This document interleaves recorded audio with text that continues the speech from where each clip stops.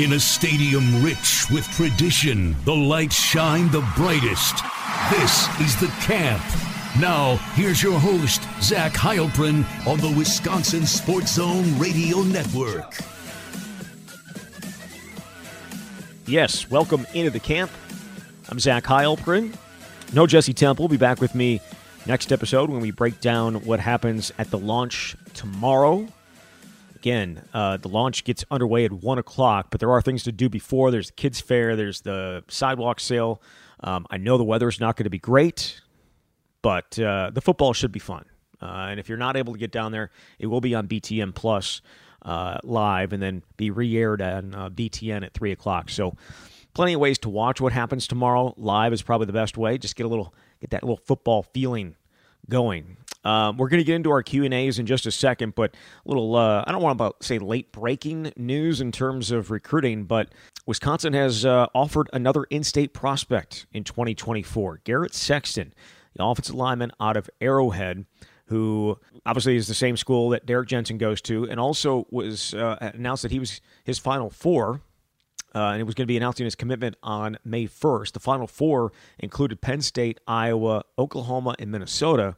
And the Crystal Balls over at 24/7 had him going to Penn State. There was only one prediction, but Steve Whitfong, the national guy, had him going to Penn State. With Wisconsin's offer, I imagine it's going to be tough for him to pass that up.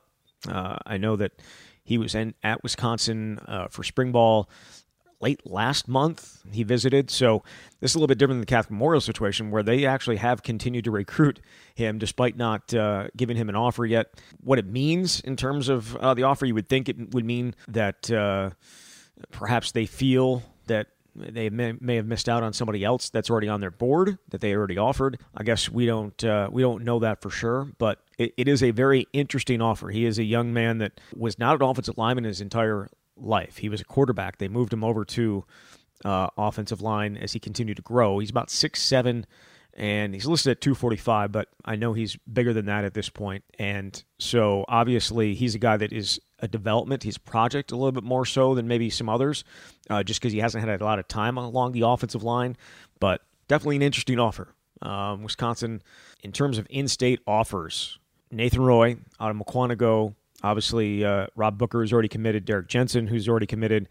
Landon Gauthier, who's already committed. Those were the guys with offers to this point. Garrett Sexton now has an offer from Wisconsin. He's the fourth-rated player according to the 24/7 composite rankings in the state, which is ahead of his teammate Derek Jensen, who's already committed. Garrett Sexton, a four-star player, the number 30 offensive tackle in the country. Again, more of a project, I think, just because of having not played that position as much as maybe some of these other offensive linemen that you're normally seeing in recruiting. But you know what? David Edwards was a quarterback in high school and came to Wisconsin as a tight end and obviously eventually moved to tackle and is now playing guard or in the NFL. So it's been done before, is all I'm saying. There have been those type of players that they need a little more development but you have to project a little bit. So that's what they obviously have done with Garrett Sexton. He gets the offer, and we'll see if it impacts his decision. Again, he was supposed to be committing on May 1st to a final list. That's pretty impressive. Obviously, that includes Penn State and Oklahoma and Iowa and whatever, Minnesota. But we'll see if it changes anything for him. All right, let's get into our Q&As. Plenty of questions to get to. I'll try to get to most of them. If not, we'll throw some of them into next week, next Friday, or maybe next Wednesday. We'll see. But we'll start with this. Trader 8-Ball it says, is Trey Wettig falling down the depth chart? Joe Huber seems to be getting more reps.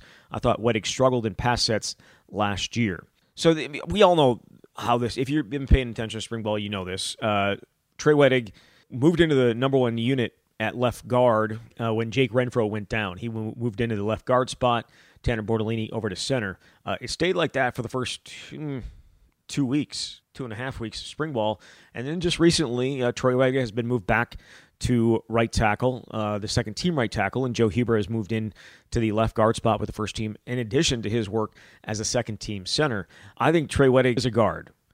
That's the thing. I think he is a guard more so than he is a tackle. I think, as most offensive linemen do, younger guys in their career struggle with pass protection more so than when they're a little bit as they get a little bit older. They're used to run blocking and pass protection in high school compared to pass protection in college is a completely different beast with the type of skill and talent that is on the other side of the ball and the athletic ability on the other side of the ball that you don't always see in high school when you are an offensive lineman. So I think the pass sets come along a little bit slower than others. That said, Jack Bicknell really likes Trey Weddick. He thinks he's kind of that utility guy who can play a bunch of different spots, and we've seen him play a bunch of different spots. I think he would be beneficial. It would be beneficial for him to stick in one spot and learn it and, be able to lock in. But right now they have him, as kind of a guy that can be used in a bunch of different places. If it were me, I'd leave him at guard.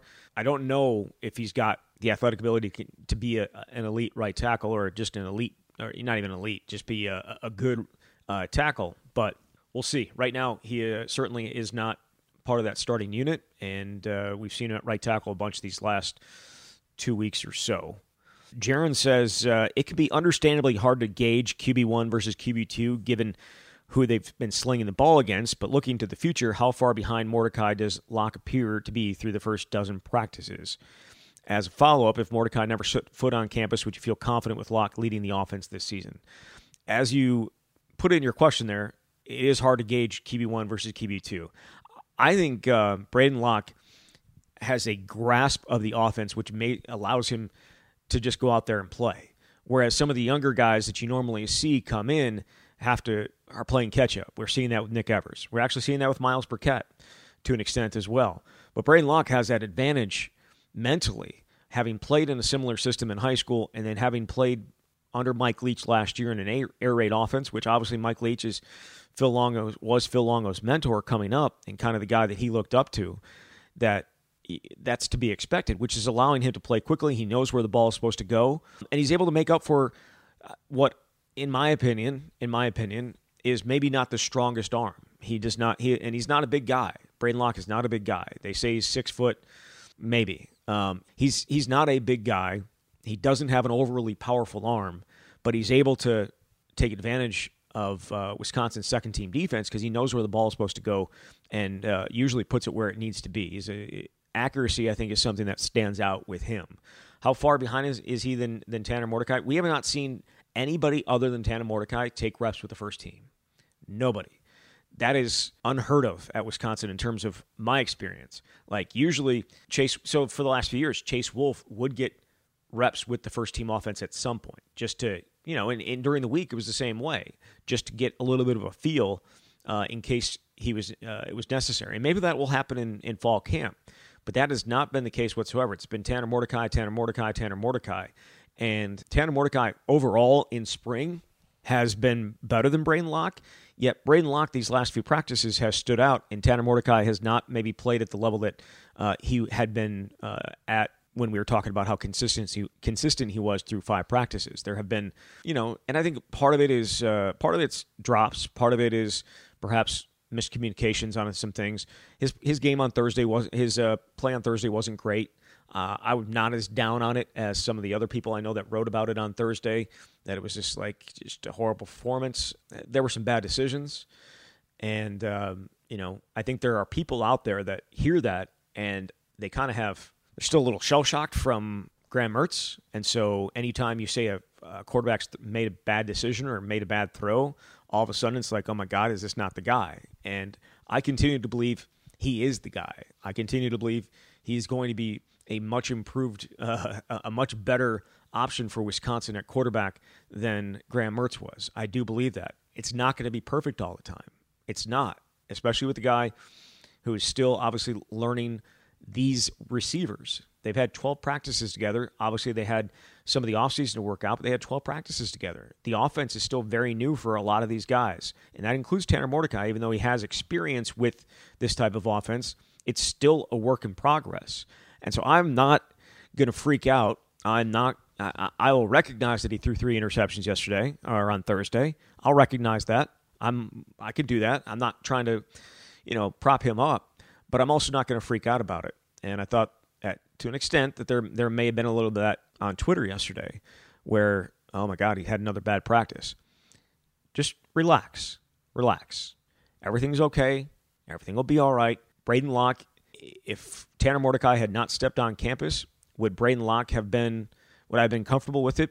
You're never comfortable with a redshirt freshman just stepping in and being that guy. I've made this comparison, and it's not a fair comparison because I think Braden Locke has a much higher upside. He's got a better arm.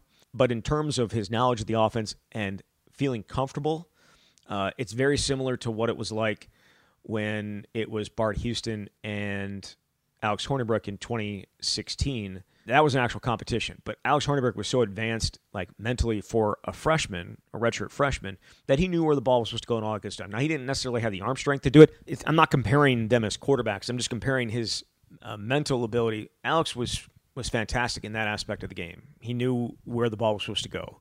Wasn't always able to put it where he wanted it to, but Braden Locke knows where the ball is supposed to go, and I feel like where he is in terms mentally, he's in the right spot. And I think, if Tanner Mordecai hadn't been here, Braden Locke would be the starter, and it's probably the unquestioned starter. But I would still have some questions just because we haven't seen him do it. Tanner Mordecai has done it. Braden Locke has not. But I think Braden Locke has a bright future as Wisconsin's quarterback, perhaps going forward. Nick Evers, again, the more talented of the two, the more athletic of the two, the better arm of the two. But we know that there's a lot more that goes into quarterback than that. If it was simply about arm strength, Deacon Hill would be the starter this year at Wisconsin. Instead, he's probably somewhere down the depth chart at Iowa. Rest in peace to that take by me. But I like Braden Locke. I do. He is behind Tanner Mordecai. How far behind? Very hard to say. But Tanner Mordecai has the experience. He's had the success. And Braden Locke doesn't have either of those things, and he won't get those things until he actually gets to play. And we'll see if, hopefully, and Phil Longo has said this, hopefully that doesn't happen this year, where he's not forced into playing, or I should say where he is forced into play. Nobody wants that. If he gets to play in a blowout, great. But this is Tanner Mordecai's year, and so we'll see how it plays out. Brendan says, considering that red zone offense has been criticism of Longo, what does the offense look like when it's close to the goal line? How are they lining up? What type of plays are they using? Are they having success against the defense? Well, just like they are throughout the entire field, they're in shotgun.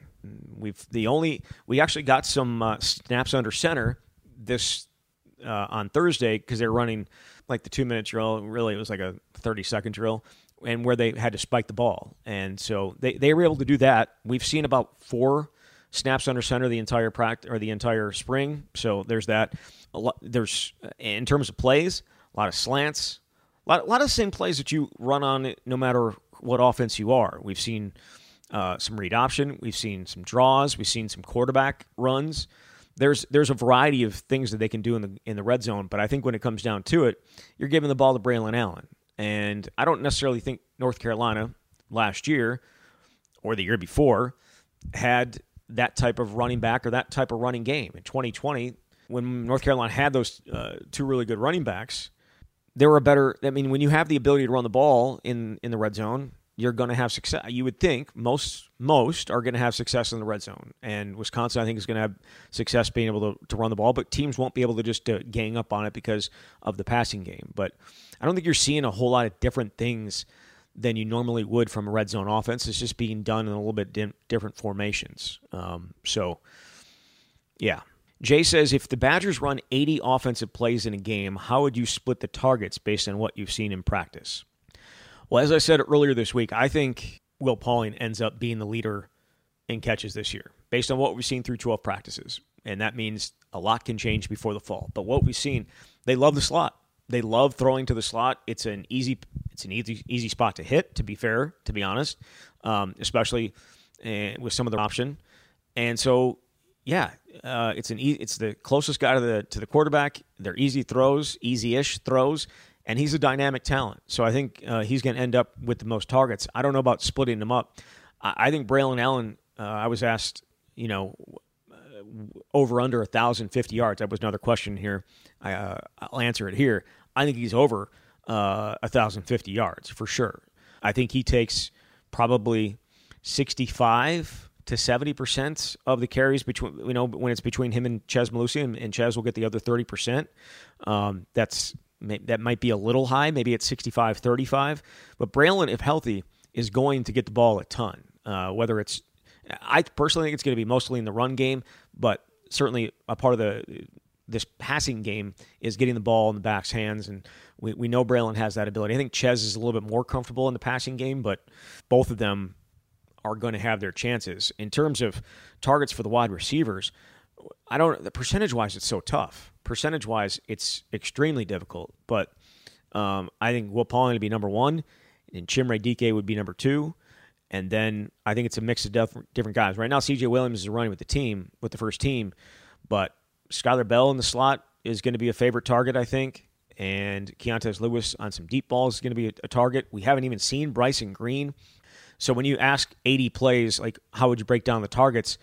It's extremely difficult. It's extremely difficult. I would say if it's Wisconsin, if this is how Phil Longo is approaching it, he's going to take what you're giving him, but kind of wants to be 50-50. So 40 of those would be runs and 40 of those would be passes.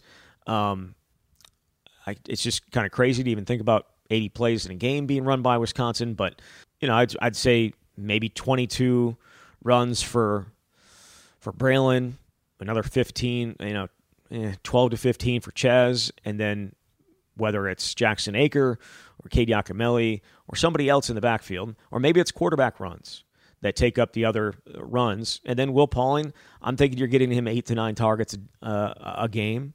I'm thinking you're getting Chimere Dike right around that same number, and then I think the other ones are spread between C.J. Williams and Skyler Bell and Keontez Lewis and Bryson Green, and then also you have to factor in the tight end. Right now, Jack Pugh, I think, would be that guy out there, but when Clay Cundiff comes back, what does he look like in this scheme? It's difficult to just sit here and break it down target-wise, but Braylon's going to get his, Chez is going to get his, Will Pauling is going to get his, Chimere Dike is going to get his, and then I think the other guys, it's going to rotate on a game-by-game basis. Again, I wouldn't put – I think the guy that we have forgotten about a little bit just because of his injuries is Clay Cundiff, but also Bryson Green. What Bryson Green did at Oklahoma State, you would think he'd be able to have a significant role here. I don't know, but like a big role here as well. It's a good question, though. It's a very good question. Badger Beatdown says the Badgers' offense will average over 35 points per game this season. So the school record for points per game in a season is 44.1. That done by Russell Wilson in the 2011 team. The second best is 41.5 points per game. That done in 2010 with Scott Tolzien in that group. No other Badger offense has ever scored more than 34.8 points per game. That being in 2013. They went 34.8 and 34.6 in 2013 and 2014. So that's the type of offense that you're trying to get above. It's still shocking that they were able to put up 34.6 points per game in 2014 with absolutely zero passing game. But hey, when you have a running back that runs for 2,500 yards and should have been the Heisman Trophy winner, I guess that shouldn't be a huge surprise. The Paul Chryst era, the most that they ever averaged was 34.1. That in 2019. 2017 they were at 33.8. I am going to say they average over 35 points a game. I don't know if they get to the 40s, but I think they average over 35 points a game. You can't be running this many plays and having this type of offense without putting up the actual points that go along with it. I mean, if you go and look at what Phil Longo did at North Carolina, he was at 34.4 last year. He was at 35.2 the year before. In 2020, North Carolina averaged 41.7. And in 2019, his first year at North Carolina, they were at 33.1. So, I mean, the lowest they were ever at was at 33.1. I think Wisconsin's over that. I do. Especially you look at the schedule. And who are the tough defenses that Wisconsin's going to play? Right? Like, I mean, maybe Washington State, they gave Wisconsin some troubles last year in pass protection. Certainly Iowa is going to put together another good defense. We'll see what Illinois does. We know that their defense last year was pretty good, especially early in the season. And then Ohio State, obviously. But who are the other defenses that are going to stand out and jump out be like, yeah, I don't see Wisconsin trying to be moving the ball against these guys. I don't know if there is a defense out there that you would be truly worried about other than the ones I mentioned. So I think that, yeah, they're going to be able to put up some points. Really, the question is how many points are they going to give up? And that one is a little bit more difficult, and thankfully I wasn't asked about that. So, but do they average over 35 points a game? I say yes. John Hermanson says, thoughts on running back depth? Sounds like a walk-on and a converted fullback could be in line to get significant carries this year. How did we get here at a program that calls it RBU? Well, let's be fair about it here. They have recruited running backs that haven't either panned out, were kicked off the team, or transferred elsewhere. I mean, you think about Jalen Berger, kicked off the team. You think about the two true freshmen, kicked off the team prior to the 2021 season.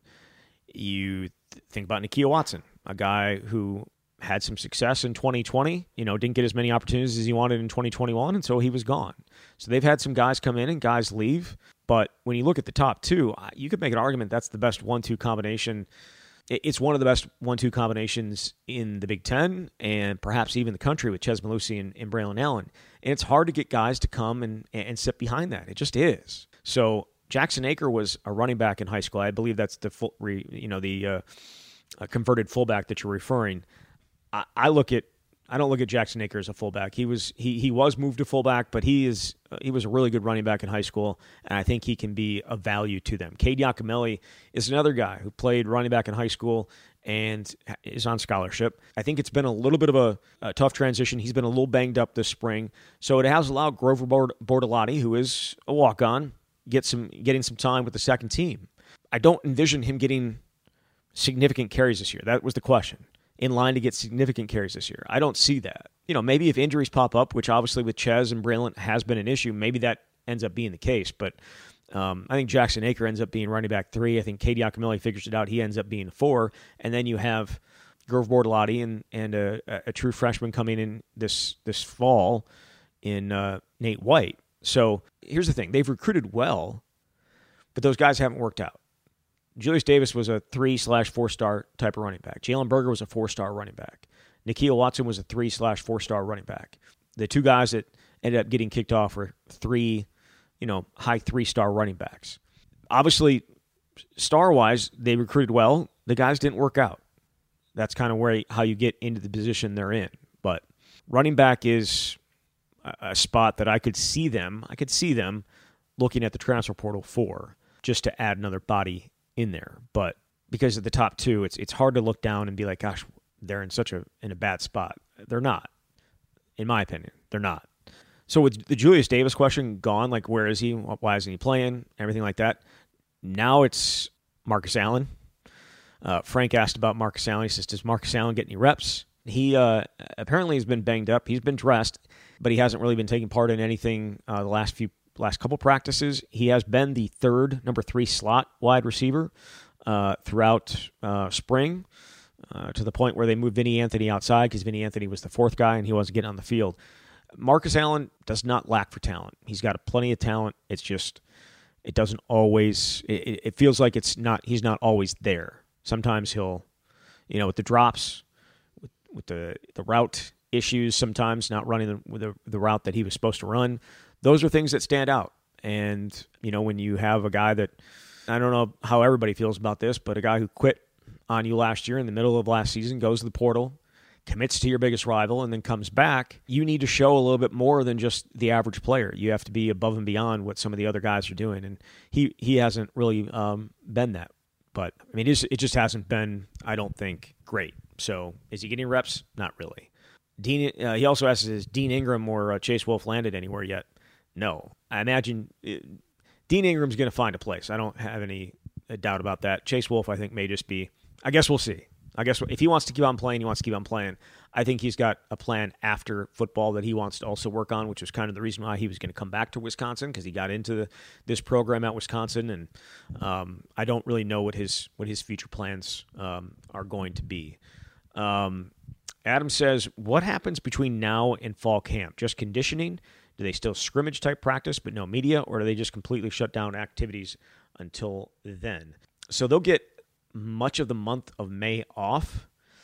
And then when they come back in early June, at least this is how it has been, they'll start summer workouts. And it'll be very similar to winter workouts, where you're with the strength staff a lot. And you're doing a lot of that type of stuff. So a lot of the stuff that we saw on social media. And so they'll go through summer workouts like that. And then also, they'll have the ability to, there's a time to work with coaches on the field. I want to say it's like 10 hours a week during the summer. That number may be wrong, but they do get an opportunity to work with coaches. It might not be on the field. It might be in the film room. It was a change, I want to say, maybe 5 or 6 years ago, where before there could be no contact whatsoever, and now I believe there is some contact allowed. But yeah, then they'll throw together just kind of like they did during the spring. It's essentially just a second winter conditioning period. Much of the stuff that happens then happens also in the summer as well. And he says, as a follow-up, do players do things on their own during the summer, go to camps off campus to keep their skills up? Yes. Wouldn't call them camps, though. They go to workout places. We've seen it. We saw it was it last summer or the year before? Must have been last summer.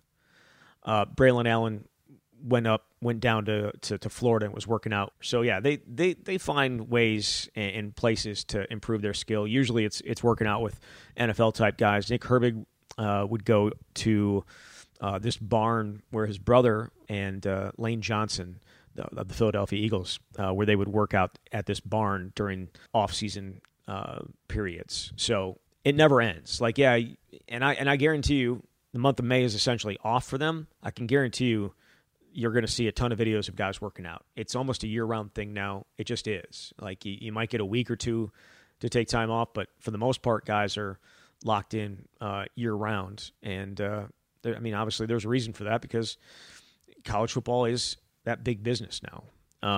Andy was the one that asked about Braylon Allen and over under 1,050 yards rushing, and I went over on that. Then he says, more cumulative receiving yards, the tight ends or the running backs? That's a very good question. I'm going running backs. I think while the tight ends, I don't know if they have a dynamic tight end, right? We think Jack Pugh's got some ability. We think Clay Cundiff has some ability. We'll see where Jack Eschenbach, where his role is. And, a guy like Riley Nowakowski, who's played a bunch this spring with the first team, I assume some of that is injury-wise, but I think he's actually shown some ability as well, like another converted fullback / converted linebacker. I'm going to go running back. What we've seen in spring here, the tight end will be involved, but so will the running backs in the passing game. So, yeah, I'm going running backs with that one. Sam asks, who has a better chance of Heisman run with this offense, Tanner Mordecai or Braylon Allen? I'm going Tanner Mordecai. You look at what the quarterbacks have done at North Carolina, all of them over 3,000 yards passing. Some of them have the ability to run, and that's what Tanner brings as well. Braylon's going to get, as I said, Braylon Allen's going to get a lot of carries. I think he's going to average, close to, if it was me, be over 20 carries per game, but I think you also want to keep him fresh. So probably 18, 19 carries a game, and will have the ball in his hands in a bunch of different ways. And hopefully you keep him fresh so that you have him towards the end of the season, which you've kind of been without at the end of the last 2 seasons. But yeah, Tanner Mordecai, this is an offense for quarterbacks.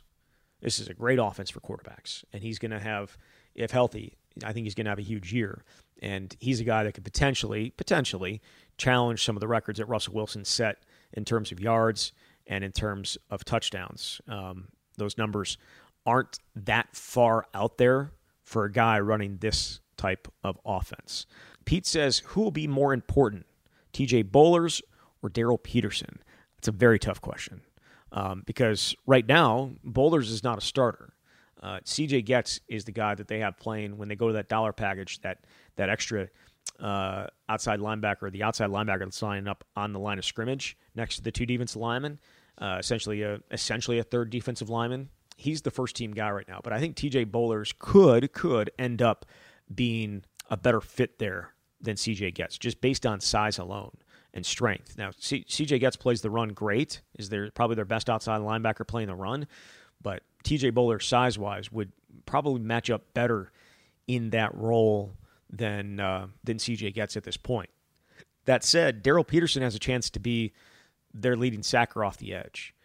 I think he's their best pass rusher from at the outside linebacker spot. How many opportunities he gets remains to be seen, because he is usually only going to be in there if they go with their 2-4-5, where it's 2 defensive linemen, 4 linebackers, including 2 on the outside, and then the 5 defensive backs, which is what their base defense has been the last few years, because they play so much sub-package defense. You don't really see the 3-4, or didn't see the 3-4 nearly as much as you would think you would if that was your base defense, or you think you do when that's your base defense. But no, they played a ton of 2-4-5, and that's when I think Darrell Peterson will have a chance to get after the quarterback. I think he's as I said, I think he's their best pass rusher. So that's a tough question. I'm going to go with Darrell Peterson, though. They're going to go with Darrell Peterson because they need a guy to step up off the edge and have a chance to replace Nick Herbig as a premier pass rusher off the edge. And to me, that's Darrell Peterson. He did it at high school at a high level, and it was kind of down the stretch last year. We kind of started to see that come to fruition a little bit at the college level. It wasn't where it needed to be the entire year, but towards the end of the year, it felt like he started to figure things out. South Jersey Pete says, I'm trying to get a sense of quality of wide receiver. Where would Danny Davis be on this depth chart? Danny Davis played or got a sniff of the NFL. I think Danny would be in the 2 deep. I don't know exactly where in the 2 deep he would be, but Danny was a good player. He was not a great athlete in terms of speed wise, right? That wasn't really his game, but he's got really good hands and he can jump. Those were 2 things that made him a talented player. So I think he'd be in the 2 deep in this group. I think he would. I think Chimray's better than him. I know some people may not agree with that. I think Will Pauling in his role is better than him. I think C.J. Williams could be better than Danny. Like physically, Danny's not going to shock people speed-wise, but he could run routes and he would catch the ball. And what more really could you ask from a Wisconsin wide receiver? So he would be in the 2 deep. He would be in the 2 deep for sure. All right, now I'll finish with these last couple of questions from Beers and Taco. When is the new indoor facility going to break ground? The exact date for that I'm not positive on. However, the shell, which has been on the east side of the stadium since the 1950s, I'm sure a lot of people listening to this have been there during their time at Wisconsin. That building is coming down. I believe it officially closed, or its last day was on Wednesday, and so that is being demolished to make way for that new indoor facility that is badly needed at Wisconsin. Badly needed. We've talked about it on here. You can't do punting inside the McLean Center because the ceiling isn't high enough. You don't have a full 100-yard field in the McLean Center. This new facility is going to take care of all of that. It's going to be, I think, a huge thing for recruiting, though obviously NIL will continue to be at the top of everybody's list in terms of what's important, along with, obviously, the football aspect of it. But facilities are another huge selling point, and Wisconsin's behind right now, and that new facility is going to be huge for them. He also says, what are your expectations for year one? I think we've kind of hit on these before, but I expect Wisconsin to compete for the Big Ten West. I think 10-2 is a possibility at worst. I think 9-3, just based on the schedule. But 10-2, win the Big Ten West and compete for a Big Ten championship. That's what Chris McIntosh hired Luke Fickell to do, compete for Big Ten championships, which then allow you to compete for national championships. And I think there may be a little some growing pains, but the talent on this team was always projected to be like this. 2023 was the year that they were expected to make another run, something similar to 2017, and they have that type of talent on this team still. And with these new systems and a schedule that is favorable, I think 10-2 is realistic, and maybe something better than that ends up happening. But those are my expectations for year one. I'm sure there will be growing pains, but at the end of it, 10-2. And is Joel Stobbe a top 3 Badger quarterback of all time? I don't know the answer. Everyone has their own opinion. The only thing I know about Joel Stobbe is he's the all-time winningest quarterback in Wisconsin history.